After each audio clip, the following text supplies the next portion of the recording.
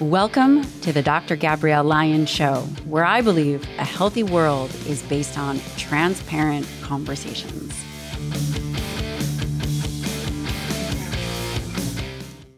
In this episode of the Dr. Gabrielle Lyon Show, I'm thrilled to bring to you Dr. David Carr. He is a professor of geriatric medicine in the Department of Medicine and Neurology at Washington University at St. Louis. Dr. Carr is a clinician in the Memory Diagnostic Center and Geriatric Assessment Clinic at WashU, where he maintains an outpatient consulting practice in dementia and geriatrics. He works closely and collaborates with state and federally funded older driver research teams. He's involved in investigations as a principal investigator or co-investigator on research, national guidelines, and or educational initiatives related to Alzheimer's, as well as other medical conditions and driving. I am telling you, he has been the primary author on or co-author on over 100 peer-reviewed manuscripts, chapters. Dr. David Carr is truly extraordinary. And in this episode, he makes dementia and Alzheimer's easy to understand. We talk about what dementia is, what it's not, what are the causes of dementia, what you can do about it, the current practices and potential interventions, and finally, where geriatrics and memory and aging are going. As always, we make this content free. Please take a moment to do your part and share it, pay it forward. If you know somebody who is struggling with a family member that has dementia or are concerned about aging parents, please send this episode to them. Let's all share the information that Dr. Carr has. Please take a moment to rate, subscribe, and pay it forward. I'm so grateful that Paleo Valley decided to sponsor this episode of the show because I love their meat sticks. They have an amazing array of flavors. Paleo Valley has the best beef sticks in the business. They are 100% grass-fed, grass-finished. They have summer sausage. They have teriyaki. They have jalapeno. They taste incredible. They are made with real organic spices to flavor the beef sticks. They also are fermented, which I think makes it incredibly unique. They function as a probiotic, so they have naturally occurring probiotics, which are great for gut health. And I do really believe that this is going to be the next wave of health and wellness. You can get 15% off your order if you go to paleovalley.com/Dr. Lyon or use the code Dr. Lyon. That's paleovalley.com/Dr. Lyon. And again, I strongly, strongly believe you will absolutely be thrilled with this product. Thank you to Timeline Nutrition for sponsoring this episode of the show. Especially when you think about aging, you have to think about mitochondria. And Timeline Nutrition makes a product called MitoPure. This is a game changer if you are somebody interested in aging well or someone who is following a muscle-centric lifestyle. Then you're going to care about your muscle function and health. You're also going to care about your mitochondria. MitoPure has a massive impact in those areas. What it does is it helps with mitophagy, basically regenerating, renewing, and giving you energy because good mitochondrial health is the foundation of good health. I absolutely love this product. It has been around for a long time. There is a ton of research out there. If you are looking to add one new thing to your repertoire of supplements, this is it. Head on over to timelinenutrition.com/Dr. Lyon to get 10% off your order. That's timelinenutrition.com/Dr. Lyon to get 10% off your order. Welcome to the Dr. Gabrielle Lyon Show. I am here with a very, very special guest, Dr. David Carr. He is a professor of medicine and neurology, clinical director, Division of Geriatrics and Nutritional Science at Washington University in St. Louis, where I did my fellowship, medical director of multiple different places. And one of the reasons why I wanted to have Dr. Carr on is that he is both a clinician and a researcher. Welcome to the show. Dr. Line, great to see you again. We miss you here in St. Louis. Looks like you're doing well. You've got a new book out, but excited to be here today to talk about the aging brain and what we can do to save those neurons. Let's talk all about it. Please tell the listeners a little bit about you and your current primary area of focus. Sure. So I've been at Washington University in St. Louis for 30 years. My background was in geriatrics. I obtained my fellowship at Duke University. But I found out very early on when I came back to my university position, very interested in the clinical and research aspects of Alzheimer's disease and related dementias. So I pretty much have devoted my care, I think it's fair to say, it's 50% clinical and 50% research.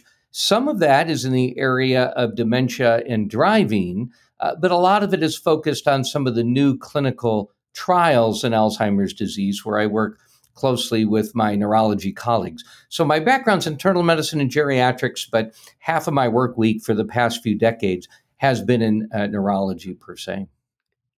It's incredible. And by the way, if you guys are interested, we will put a link to your publication page. It is quite robust, and there's a lot of information in multiple areas, including aging and driving. Tell me, so I've heard that by 2050, the total number of people with dementia is expected to rise to 106 million worldwide. Is that true? And that certainly seems to be a growing concern. Yes, and I think those numbers sound correct. And here in the United States, we've been around, 6 million, if you include people not just with dementia, but mild cognitive impairment.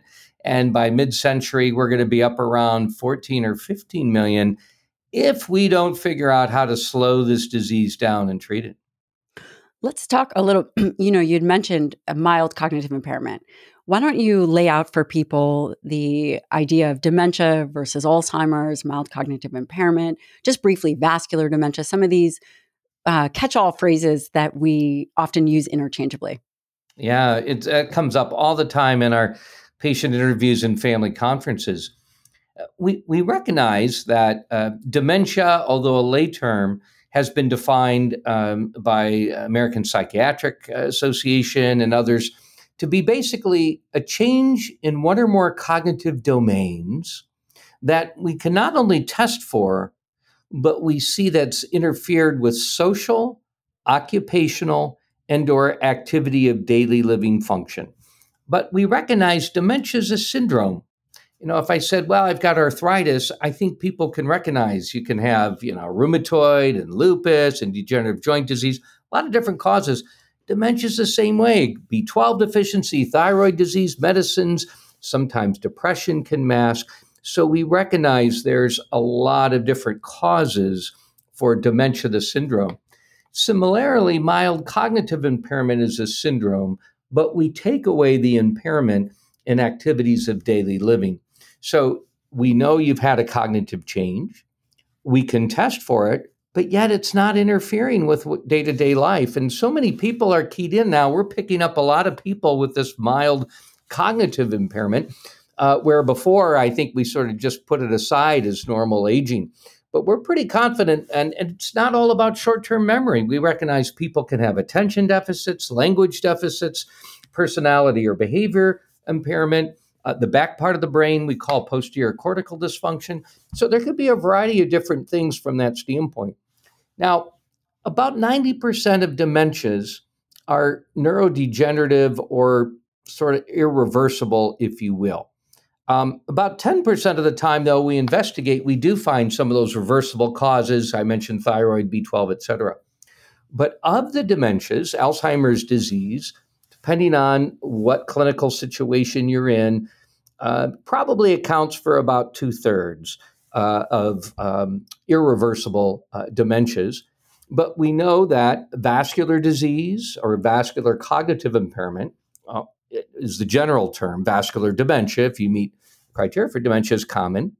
And dementia with Lewy bodies is also a cousin, if you will, to Alzheimer's disease, and is another not uncommon situation where you can have psychosis and Parkinsonism and things along those lines. Those are probably the two other types. There are frontal temporal dementia and other rapidly progressive we can get into. But most of the time, we're dealing with Parkinson-related dementias, Alzheimer's disease, or vascular dementia, and often there can be a mix. And as it relates to the pathology, obviously Lewy body and the frontal temporal dementias, is there an underlying pathology that we can, let's say we're going to say Alzheimer's. So if 2/3 of the case of dementia, we would consider Alzheimer's in nature. Is there an agreed upon pathology of these diseases? There sure is, and although it can vary, there are some standards regarding autopsy and the findings. And although there are a variety of different findings in Alzheimer's disease, two abnormal proteins are sort of the pathognomonic or the footprint, if you will, of defining the disorder. One of those is amyloid. Amyloid is a protein that sits outside of the neurons. We call that sort of extraneuronal, if you will. And then within inside the brain cell or the neuron, there can accumulate a protein we call tau, and Alzheimer's disease, specifically phosphorylated tau. And we've gotten pretty good at measuring these things now that we can actually, in a person, identify if they have significant amounts of these proteins, which help. Most neurodegenerative diseases end up being related to misfolded proteins. And those are the two common ones that we see for Alzheimer's disease. But there are other proteins that cause brain disease too. From a perspective of any clinicians listening, if you are looking for amyloid or tau proteins, is this a CSF, is cerebral spinal fluid? Is this a blood marker? Where are we at as it relates to implementing into practice? Right. So we have entered into the era of Alzheimer's disease biomarkers, and it's an exciting one. I think it's fair to say that still a significant number of dementia evaluations don't necessarily need biomarker studies, but an increasingly number of minority of the workups will. And I think we are evolving very soon where we'll simply have a blood test to diagnose Alzheimer's disease. They're already here. It's just a matter of them being approved by the FDA and being validated in other centers. But basically, there are three groups of biomarker tests for Alzheimer's. One are the PET scans. And the PET scans are of two types. It makes sense. There's two proteins. There's the amyloid and there's the tau. The scan that is most further along to diagnose Alzheimer's disease is an amyloid PET scan. There's different binding compounds, but this has been documented, evidence-based. Right now, as I'm speaking, and this could change today or tomorrow, Medicare hasn't yet approved those. They can be $5,000, $6,000 out of pocket. Some providers probably are covering them across the country. And given we have a new monoclonal antibody named lecanemab that's being used to treat Alzheimer's disease, I think it's just a matter of time before the insurance companies do cover that. But so the PET scans are one. We often have research studies where we can get the PET scan covered, but that is a barrier financially. The second biomarker tests are blood tests, and these have popped up all across the country and the globe. Some of them are focused in on amyloid, but many of them now are focused on tau and amyloid, and they may include age in their algorithms, ApoE protein, genotypes, but they've become very effective in ruling in or ruling out symptomatic Alzheimer's disease. We are starting to use one at WashU. It's called the Precivity AD2, but there are, like I said, others across the globe. But they're gaining momentum. And if you think about it, that's what really all of us want. We want to be able to kind of walk into the lab and get a blood test and not have to do the other tests. The third set of biomarker tests are the spinal tap or lumbar puncture tests. Those are generally covered by insurance. But again, you have to go in, Nobody is have that lining up for done. that. In the clinic, there's small risk of infection or bleeding, but I don't do those. My colleagues in neurology do them. It's a small, flexible needle, or typically in and out in 20 minutes, 30 minutes. And then you can measure the proteins, the amyloid and the tau proteins. And those tests are very good at ruling in and ruling out Alzheimer's disease. The big question that we ask when patients come into our dementia clinics, will these tests make a difference? Will they change our management? And if the answer is yes, then we figure out how to get them. If not, then we generally don't pursue them. What if someone were to measure early, let's say in their 40s? Lots of diseases that we discuss, like cardiovascular disease, even Alzheimer's, they begin much earlier. Let's say these amyloid and tau begin to develop, depending on the individual, in their 40s. Would it make sense to measure, can we slow disease progression? Can we impact the misfoldings of these proteins from a lifestyle intervention or even early monoclonal antibody use? So, great question. And right now, I don't think there'd be too many people across the world that would recommend testing in your 40s unless you're symptomatic. Now, most of Alzheimer's disease is late onset. Less than 1% is related to what we call familial Alzheimer's disease, where you're got an autosomal dominant. That means, you can get the disease if it comes from either parent and you get that specific gene, you can get the disease. In that situation, if you're symptomatic, it may make sense to get these tests. Most people, if they're asymptomatic, the test would likely be negative.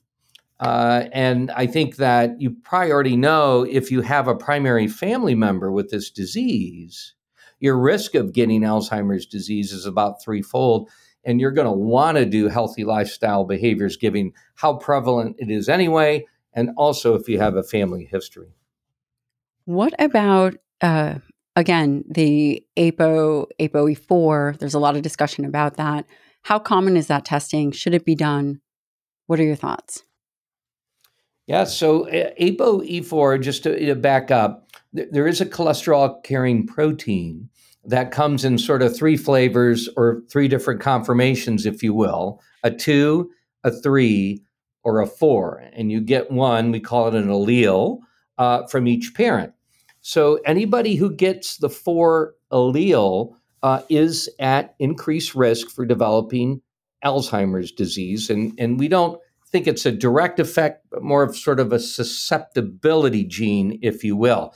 And if you get a 4-4 from each parent, then that does put you on a relatively fast track for getting the disease. But the number of people in the population that have a 4-4 is pretty low.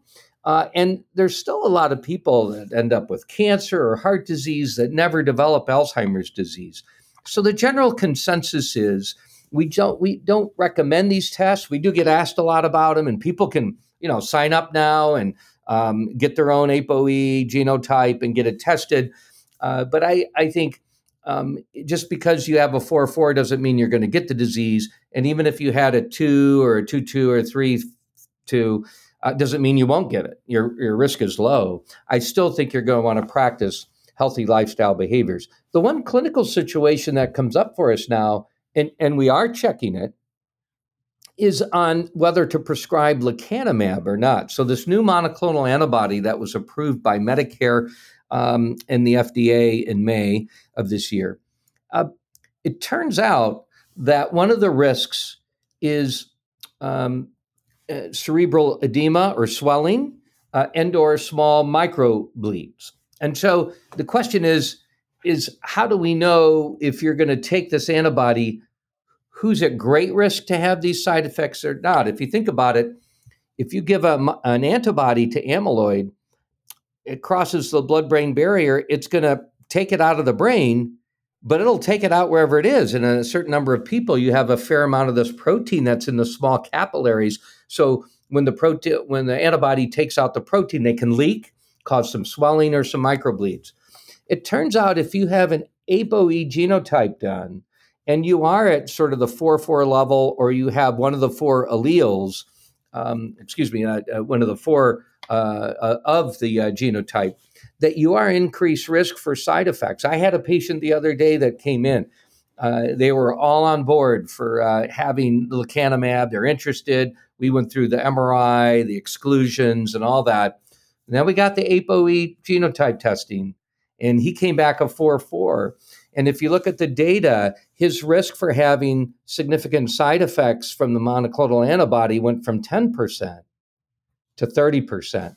And for them, that was a bridge too far. They said, now that we have that, we're out. They were in before, but they're out. Now, other people may see that risk and decide to take it. And that's a shared decision-making situation we need to do.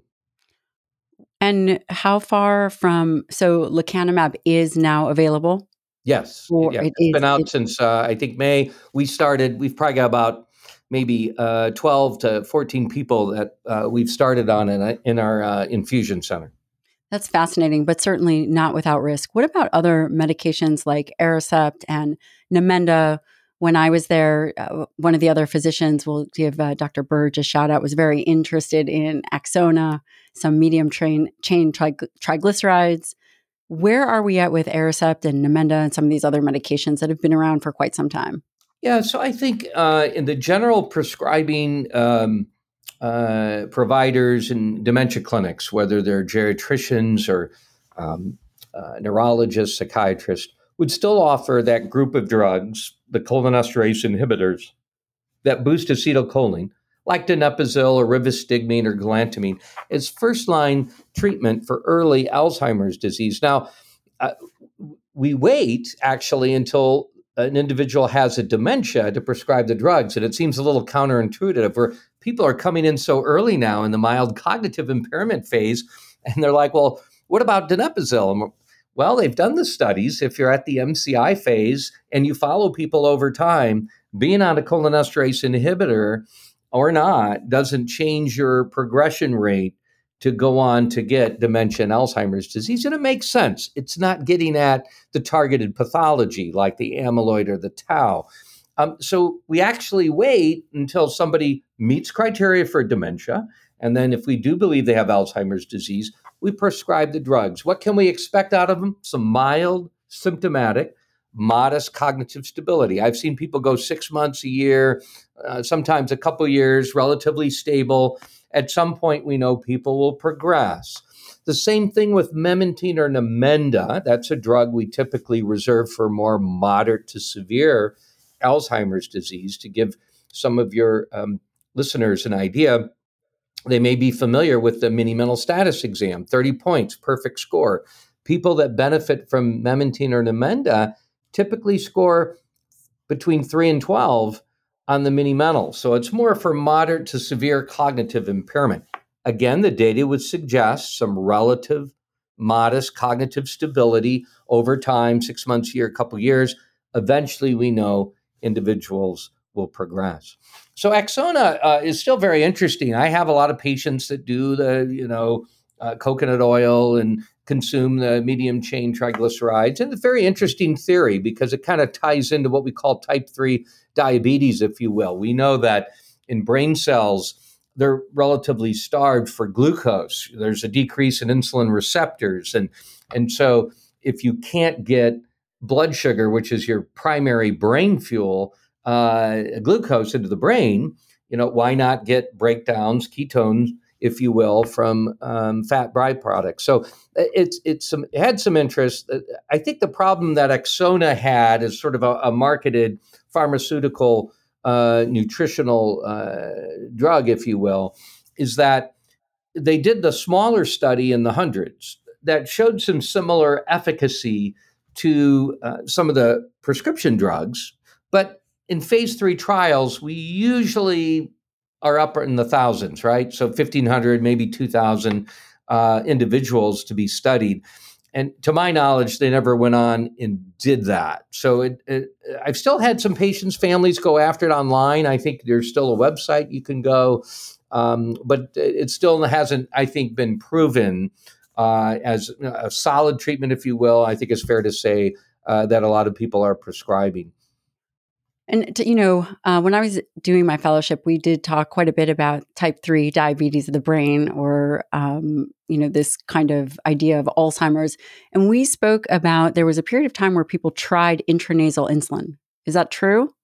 I feel They like there was. did. I think at least for the U.S. trial, the big problem with intranasal insulin was the delivery and figuring out a way to consistently have it absorbed and utilized. And I think that was the SNF trial, the study uh, to fight forgetfulness or something like that. But unfortunately, I'm not sure they were able to pull it off. And to my knowledge, even the small studies weren't able to confirm efficacy or benefit. But it's still an interesting sort of theory. And there is data to suggest that if even in late life or middle life, if you control blood pressure and diabetes long term, that you may decrease your decline in cognition. Again, what's hard about clinical trials is what you get 6 months, you get a year, maybe a year and a half. And you and I both know when you're in it for the long haul to preserve your brain, you may have to be looking at 5 or 10 years. And that's a long time for investigators to stick with participants. And, you've got dropout and people move. And so these studies are inherently very difficult to pull off, especially if the effect is modest from a year-to-year basis. Yeah, absolutely. In regard to body composition, where are we at with actionable items that an individual could do to prevent Alzheimer's and on that note, mild cognitive impairment? Is mild cognitive impairment reversible? Or once an individual has it, that remains? Obviously, it depends on what the cause is, whether it's hypothyroidism, et cetera, maybe a period of lack of sleep. But is there some reversal of mild cognitive impairment, or no, because the pathology is the same? Yeah, so let me tackle both sort of the body composition, if you will, and whether or not MCI is reversible. So we do know in the Lancet article, I would refer many of your listeners to 2020 if they got in and simply looked at, Lancet dementia prevention. There's a great review and a great study that looked at the different types of risk factors across one's lifespan and their attributable risk for future onset of dementia. And obesity was part of that, and especially in midlife. And again, all of these things aren't like the answer, but they're part of the answer, right? And so if you meet criteria for obesity, there does appear to be a independent risk factor for future Alzheimer's disease. And what's the mechanism? Is it, again, this hyperglycemia and insulin resistance? Is it oxidative stress? Is it inflammation? Is it through cardiovascular disease or diabetes? I mean, there could be a variety of different mechanisms, but trying to keep your body habitus, within a normal range could be a benefit. I think most of the studies looking at health prevention are just trying to keep things steady and not necessarily improve it so they're not declining. There have been, a few small studies that have looked at improving things. Now, is MCI reversible? Remember, MCI is a syndrome. So within mild cognitive impairment, presumably 10-15% of it could be from B12 deficiency, thyroid disease, sedating medicines like alprazolam or Xanax. So there are a subset of those that would be reversible. I think from a mild cognitive impairment due to Alzheimer's disease, I'm not aware that would necessarily improve things, but you could potentially stabilize the condition. So maybe you stay at MCI and don't progress to Alzheimer's disease per se.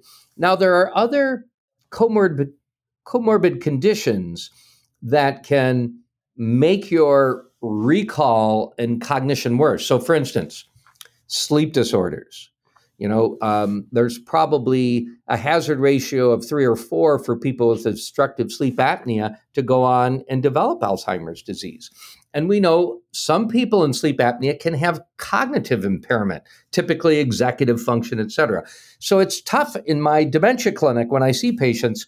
Are they symptomatic from their untreated OSA, or are they symptomatic from Alzheimer's disease? Well, you don't know until you treat them and get better. Some, maybe a third of my patients will get better. Their attention will be better. Their memory will be better. A third stay about the same. And I can take some comfort in knowing that their trajectory to decline, if they have Alzheimer's disease, will be slower if they're effectively treating a primary sleep disorder. We have some data around that. And a third may progress, and maybe the sleep disorder didn't have a component that was symptomatic. But I think that's an important thing to look at. Hearing impairment. Oh my gosh, if you look at this Lancet article. Wait, what? No, just kidding. Hearing impairment had the strongest association with prospective Alzheimer's risk than all the other risk factors. So it's fascinating. There's some data suggesting that if you use hearing aids and you need them, you may decrease your risk of Alzheimer's disease, or you may slow your decline if you have it. Now, not proven, but suggested by the data. And there's a lot of theories as to why there may be an association. We haven't quite figured that out, but it is a very compelling association. Why do you think that there is a relationship if you were to pick one thing? Well, I think what many people go to is the socialization. And we know that isolation and not getting out and not staying connected is a big risk factor for depression and dementia. So we do know that people who are hearing impaired, they tend to shy away from interactions and gatherings, whether it's one-on-one or big groups. So that's one. The second is there's a theory that part of the brain, you actually have to get resources from other part of your brain in order to interpret things. And that may put additional stress on the brain to cause it to decline. There's some people who believe some of these situations it's one and the same disease. It's not really a peripheral hearing impairment, but it's an auditory comprehension problem that your posterior temporal lobe, is having trouble understanding. And so that could be it. And then there's sort of the overdiagnosis or bias that, people with hearing impairment are going to be overdiagnosed as having Alzheimer's disease and doing poorly on tests. But to me, I think it's the social interaction that I sort of look at and see. The other things could be occurring, but it's very, I think, encouraging to know that your quality of life and your mood and potentially your brain could be preserved by being able to hear better. Yeah, and that makes a lot of sense. When we talk about sleep, is there a mechanism of action that we know that protects the brain versus that harms the brain? What is some of the data out there on sleep and So there's the a brain? lot of interesting articles online and people have looked at. I'm not sure we've necessarily proven all the mechanisms, but one of them that concerns everybody, certainly if it's obstructive sleep apnea that's not being treated, people can get pretty hypoxic at night. It's pretty impressive how low they can. I just had a patient that was getting down in the 60s and 70s at night, very severe sleep apnea. That's not normal. People may do 80s and that sort of thing for their saturation. I'm talking about when your saturation level should be 90 or greater. So, if you go to bed and it's 6-7 hours every night, your oxygen level's dropping. That obviously can have a direct effect on the brain. The second part of it is, we cycle through our sleep going to, light sleep, deep sleep, dream sleep, REM, and then we kind of go through that through the night. The deep sleep is a time when we restore the brain, replenish that amyloid, that toxic amyloid we're trying to process. That's been shown in some very elegant studies that seems to be a time when we're getting rid of some of the proteins that are causing problems. So every night, day in, day out, if you go through and impair that deep sleep, you're robbing your brain an opportunity to sort of restore and get rid of some of the toxins. So I think, that can be another source There's other things that people have looked at and tied in, but I think those are probably the two major concerns. And sleep apnea is associated with high blood pressure, and high blood pressure is associated with Alzheimer's disease. So there may be several ways to tie it in. Thank you to First Form for sponsoring this episode of the show. As with any aging episode, there are a handful of supplements that are really important, and omega-3 fish oil is one of them. First Form makes a great supplement, and it is called Full Mega. 2 soft gels contain 900 milligrams of EPA and 600 milligrams of DHA. Both are fats that are important to brain function, to heart health, and so much more. They are found in cold water, wild caught Icelandic mackerel, herring, and anchovies, and sardines, most of which many of us will not be eating.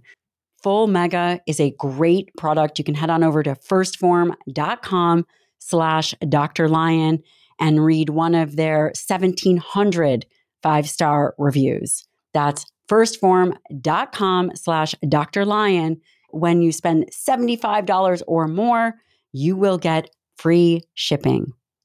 Thank you to Inside Tracker for sponsoring this episode of the show.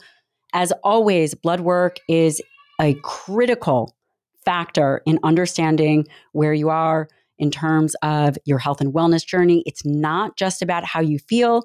How you feel is not always how you are. Looking on the inside, which is exactly why it's called Inside Tracker, is a company and a way of doing it that I absolutely believe in. You can look at biomarkers related to insulin sensitivity, to cardiovascular function, to overall iron status, things that are really important to how you age. Head on over to insidetracker.com/Dr. Lion. That's insidetracker.com/Dr. Lion. And you can get 20% off the entire Inside Tracker store. Again, how you feel is not how you are, but truly understanding what is happening within your body allows you to make good, critical decisions. That makes a lot of sense. And number one, all the parents are thinking about how their children or grandchildren should not be sleeping in their room right about now. I know that I certainly am. Alcohol consumption, that's a big question that people have. It's a big question that people have with individuals that are aging. What is some of the information regarding alcohol consumption and dementia risk? Yeah, so you have to be a little cautious in interpreting the data on alcohol and brain health for a couple reasons. One is, we'll never have a randomized trial of alcohol consumption in brain, right? It's just not going to happen. Right. So you have to use these case control studies, follow people over time, and there's a lot of confounding factors that you have to look at. People who drink more, maybe smokers, they may not exercise. So there's a lot of things to tease out when you look at the alcohol and brain health literature.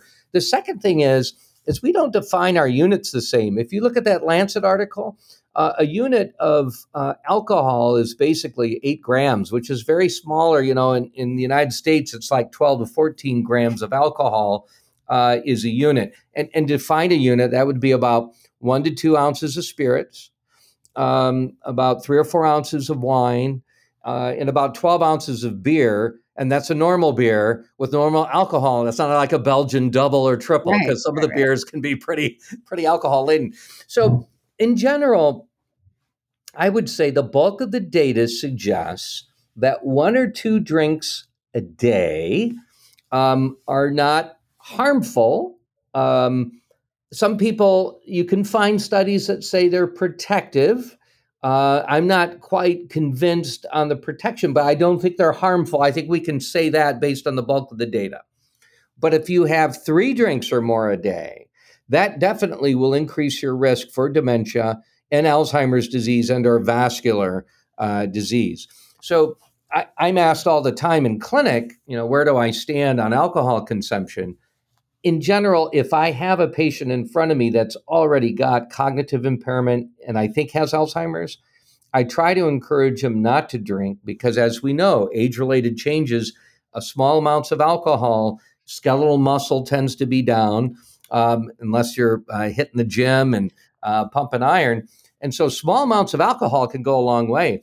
And when I ask questions to my family, I said, well, so if they have one drink, do they get confused? Are their gait and balance? Are they falling? No. But if you keep probing, you find out at a pretty small amount, 2 or 3 drinks, they notice changes in their cognition or gait and balance. So I think there's risks. And some of these folks are still driving, for God's sake. And you're like, whoa, time out. You've got memory problems and you're drinking alcohol. Hello. And so you got to kind of pull it in. But from a prevention standpoint, you're in midlife or maybe your early 60s, and you're saying, how much do I drink? I would hold it to 1 or 2 a day, and not 3 a day or 21 or more a week. At that point, I think you're asking for trouble. And I would say that that's very generous. That's a very generous amount of alcohol for people. And this moves nicely to this concept of cognitive reserve. I'd love for you to talk a little bit about this concept of cognitive reserve. How does this play into the idea that cognitive decline is somewhat modifiable? Yeah, so that sort of ties into this issue of education. And education, similar to hearing impairment, is right up there in preventing Alzheimer's disease, at least in some of the studies where they've looked at people longitudinally. And that education is typically looked at in less than sort of 45 years of age. And there's been some pretty large studies that have shown that more years of education are associated with a decreased risk of future Alzheimer's, even when they adjust for high blood pressure and diabetes and cardiovascular disease. So what's going on? What are we doing to the brain, if anything? So some people have said that you're building up some cognitive reserve. And we can define that as sort of a difference between an individual's clinical picture and their neuropathology. It's sort of this, it's the ability to have the mental flexibility and adaptability that enables preservation of activities of daily living. Your synapses, your brain things may be stronger, and you may be more resilient to the changes that can occur when the plaques entangles or whatever type of abnormal protein is coming along. So, whether the education, it could also be a proxy for late life learning. People who go and, study longer in school, go to college, they may also be doing activities in their 30s, 40s, 50s, and 60s that are much more, brain friendly from that standpoint. And so I do think, it's hard to know from the standpoint of what's actually going on, but it appears to be a robust finding. And I think it possibly could be related to the strength of the connections that occur and how they may maintain over the lifespan once you've started off and done that. Now, that doesn't mean you should not be active in late life, but a good part of the prevention occurs before age 45 years. So really reading and learning and trying to educate oneself as much as possible. Yeah, some people, in addition to educational, some people have looked at the occupational complexity. So we know that if you do take a job where you're being much more stressed, that may be stress, but if you're using your brain versus, something that's very rote and doesn't require a lot of thought, that may be another example of something that can help build up some cognitive reserve. Leisure activities. I've always said, I can't tell you how many people I've seen that are square dancers or ballroom dancers in their 90s. They're fit as a fiddle. Their gait and balance is great. They're running circles around all of us. And they've given their life to these, you think about it, you've got both physical activity and all this brain function that you're having to do to pull off a lot of these activities. So I think picking your leisure activities, you do things that are fun, but some of them, especially that combine physical activity and a lot of brain thought, And could be skill. winners for longevity. Now, I'm a tennis player, and we like to show as we get older, we sent around more and more articles that says the average life expectancy gained by playing tennis is 10 years. And it's very interesting. If you look at, there's been a lot of studies that have looked at the effect of sports and their longevity. And so, you pick sports and you gravitate to ones you like. But if you're trying to prolong your life, you can actually look at those studies and pull them off. They're quite interesting. Swimming's another one that you can imagine that Mm. seems to be associated with longevity. I know some of your colleagues are looking at hormone replacement or at least testosterone replacement. Have you seen any of those kinds of interventions, whether it's hormone replacement on improvement in or maintenance or stability of brain function? Yeah, I have to say, it seems like the field for Alzheimer's disease has sort of, swung away, and a lot of people are looking at sort of antioxidants and the monoclonal antibodies and things along those lines. Um, the data has been mixed on hormone replacement. I think most people have concluded so far that, testosterone replacement and estrogen replacement, again, a lot of this depends on when it's happening and over what period of time, hasn't been shown to be effective. But, not everybody still feels that way.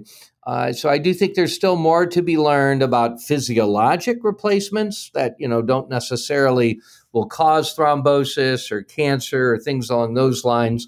And I think there's also, and I'm not a nutritionist or food expert, but a lot of people are looking at foods as a way to, boost, certain hormones and help with, the nutrients and antioxidants and focus in Mediterranean diet and things along those lines. So soy proteins and things from that standpoint.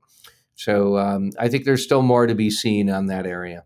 Yeah, I do believe that midlife body composition is going to be critical. And then, of course, maintaining skeletal muscle mass is important, not just in Alzheimer's, but aging in general, sarcopenia.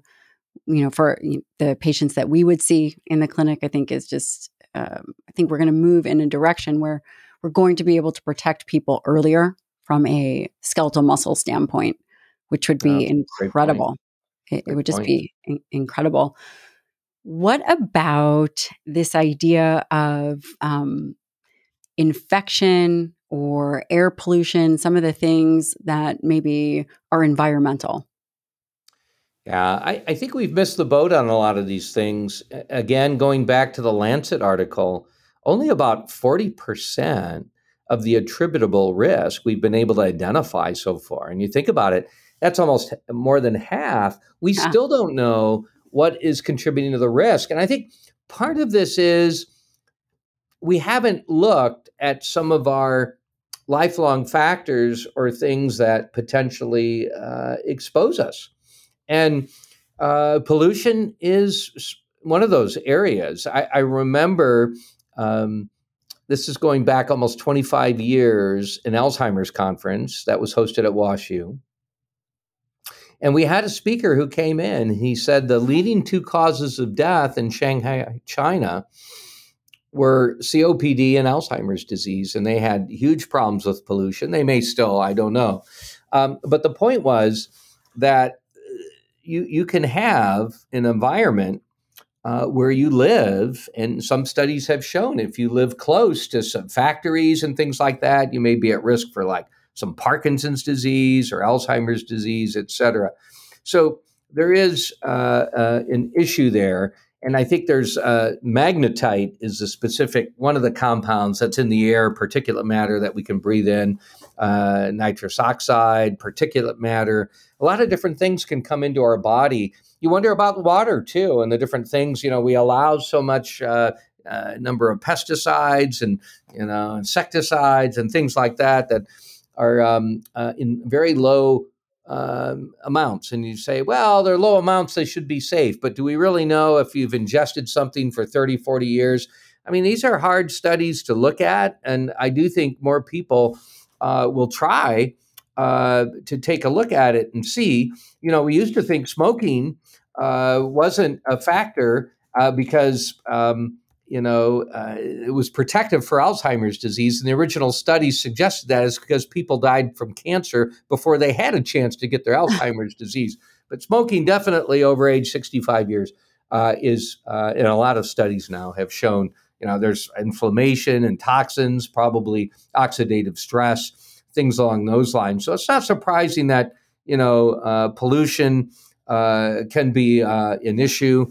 And I think that we just have to be continuing to be cognizant of, where we live, what we live. I mean, there are some times we've had these fires that have come down and people actually wearing masks. And so we have to be careful what we breathe. That certainly can be a part of the equation. What about neuroprotective compounds like fish oil or caffeine or nicotine or, you name it? There's lots of nootropic type substances out there. Yeah, I think they all have some interest from a study standpoint. The tough part, like I said, is to really show efficacy. You're going to have to follow these compounds over time. And so there's always somebody who can get a little study, basic science, some case control things that will tout a certain amount. So my general rule of thumb is, I don't, a lot of these I can't recommend just from an evidence-based standpoint. They may be of benefit, but they just haven't been shown in large trials to be effective. They certainly have some theoretical reasons and some scientific reasons to be helpful. But we also have to be cautious in the supplement industry. We've seen that when we've tried to do high doses of vitamin A and have problems with either liver disease or cancer. Too much of anything can be bad. And I think, when you look at the blue zones across the world and people living in their 90s and hundreds, certainly some of that's genetics. There's no doubt. But they didn't get that way taking, this supplement or that supplement.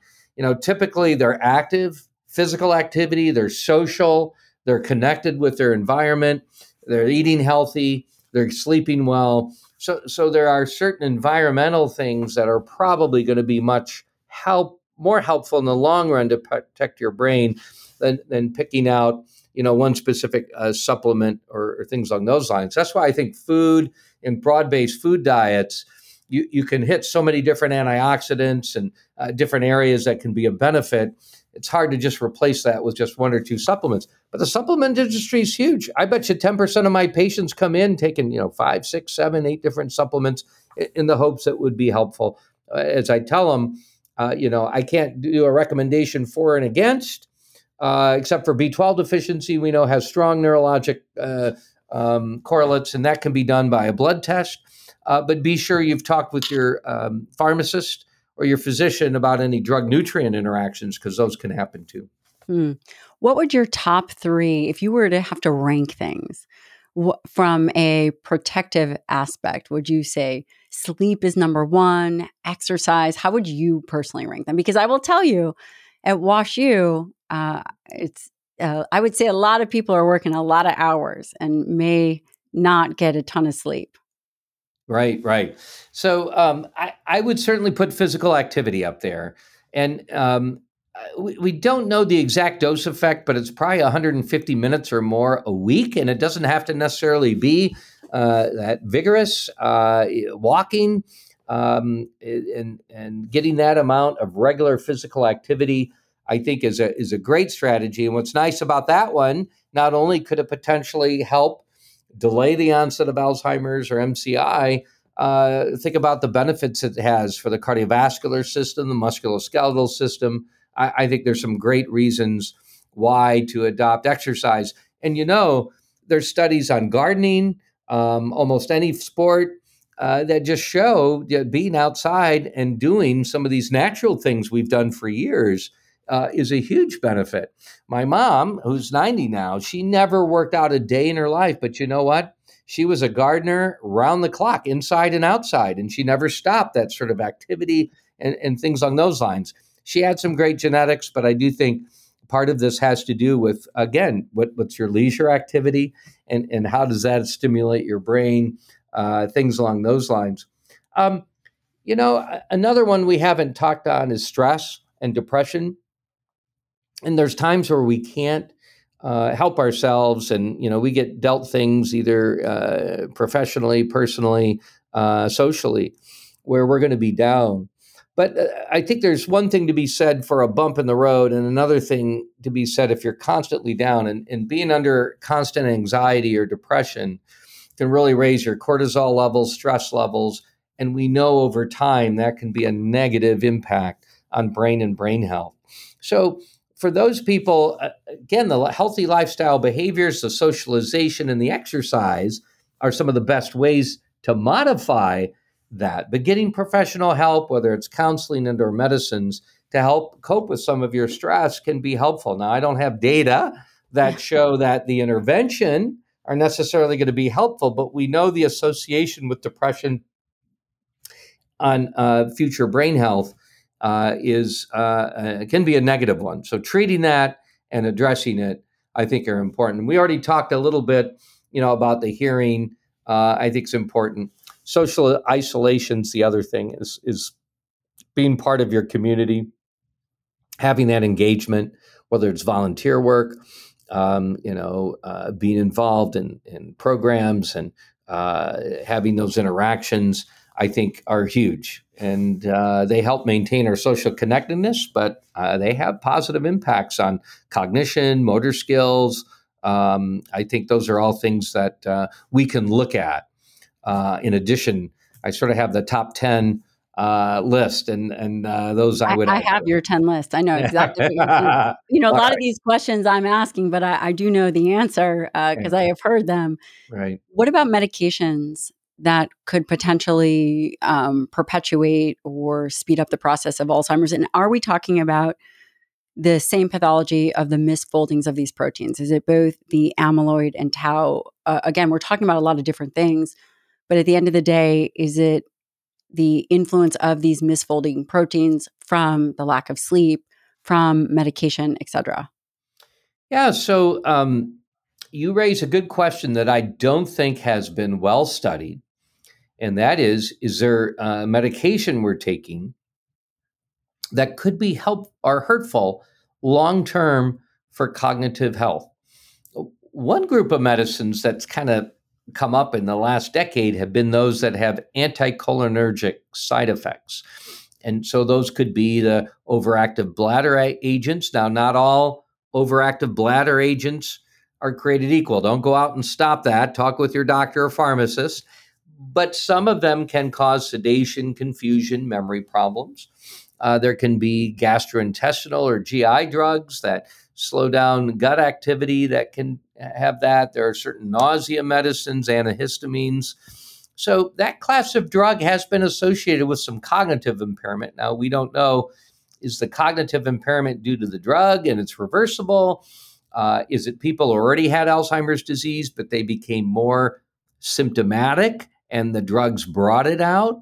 Or are they actually harming the brain cells and bringing on an Alzheimer's disease? We don't know. But that class of drug, along with the benzos, the alprazolams, the Ativans, I think we have to be very cautious on in prescribing and monitoring. I suspect there are other drugs out there. We're going to find out down the road. Some clever investigator is going to look at, a specific drug that's very common that may be a problem. And we call that post-marketing surveillance. And somebody's just got to go and look at some of these drugs that have been out for a long time and see if there's any associations. But those are two classes that we see. One class of drug that may actually reduce the risk of dementia is warfarin or Coumadin, and or the DOACs, the new novel agents that can contribute to anticoagulation. And so we know atrial fibrillation, which is an irregular heart rate. Some of your listeners may be aware of, is pretty common in older adults. You get over age 80, 90. It's not ubiquitous, but it's common. We do know that atrial fibrillation independently puts you at increased risk for Alzheimer's disease or vascular dementia. And there's been actually some data that suggested if you treat that, which is, evidence-based and appropriate treatment with a blood thinner, you may reduce your risk of Alzheimer's disease, which raises the question if treatment how does atrial fibrillation impact the brain to bring on a dementia? And although we don't know, there are two common theories.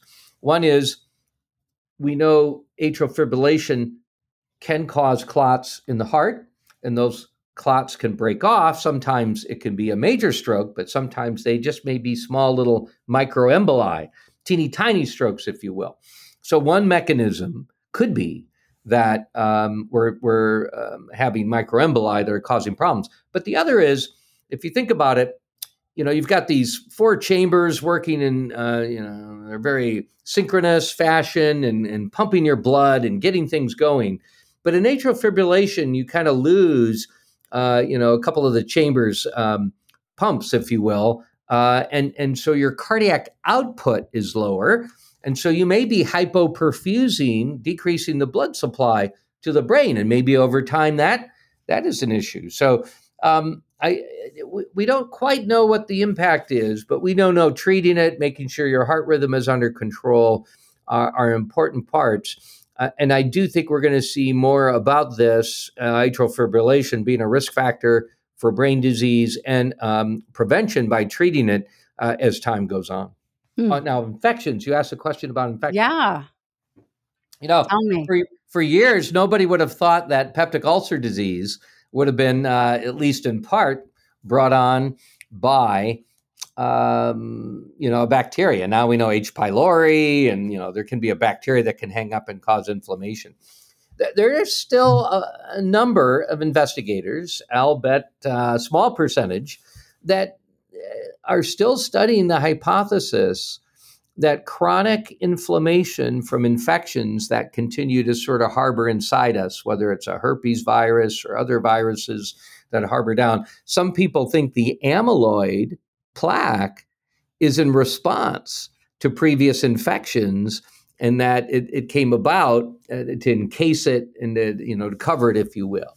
And there are some trials looking at antiviral agents in sort of phase 1, phase 2 that people are looking at. So I don't think we've ruled out. I think probably the majority of experts in the field will say, we don't think this is infectious.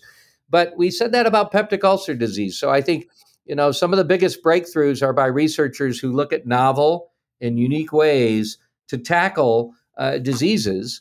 And you could argue we haven't done a great job so far of improving it or stopping it.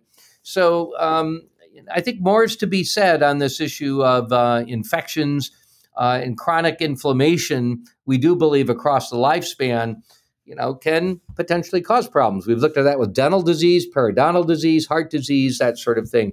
So I think it's within the realm of possibility. The other thing people are looking at is the gut biome. That's a very exciting area. We know a lot of bacteria hang out there. They may get adjusted if you take a lot of antibiotics or for whatever reason eat different foods. And some of these bacteria we think may be positive and helpful. Some of them may be harmful. And how many of those and what type are causing chronic inflammation over time. So that's a burgeoning area that people are looking at in its relation to brain disease too. So exciting. A lot of people are looking at different angles. Yeah, it is fascinating. And I love what you said about asking a different type of question.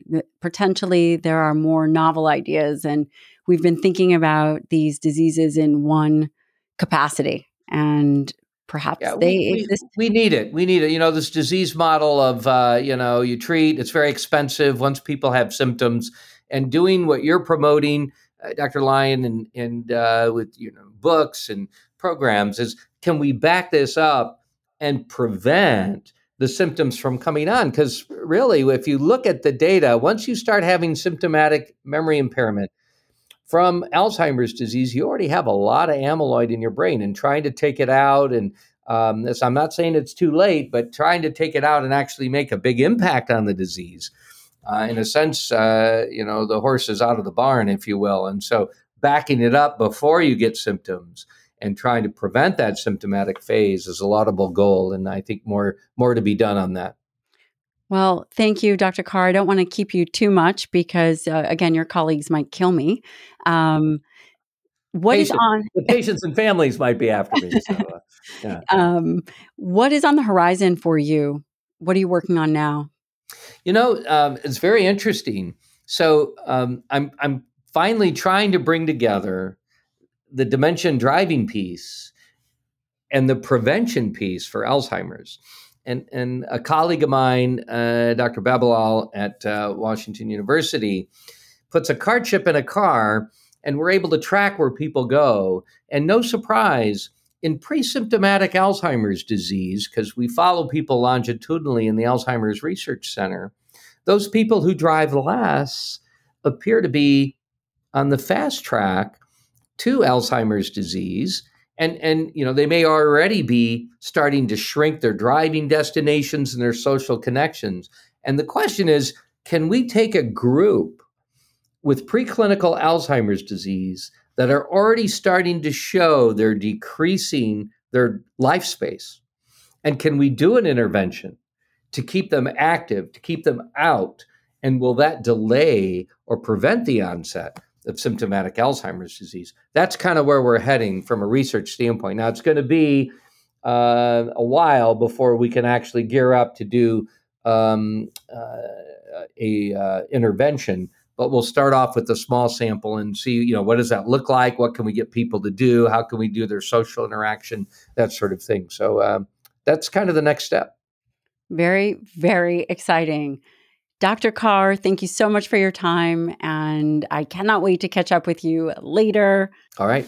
You're very welcome. Good luck, everybody there, keeping your brain cells in good shape.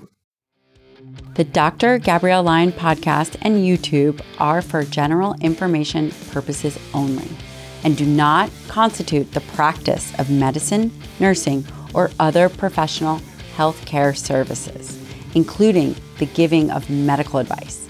And no patient-doctor relationship is formed. The use of information on this podcast, YouTube, or materials linked from the podcast or YouTube is at the user's own risk.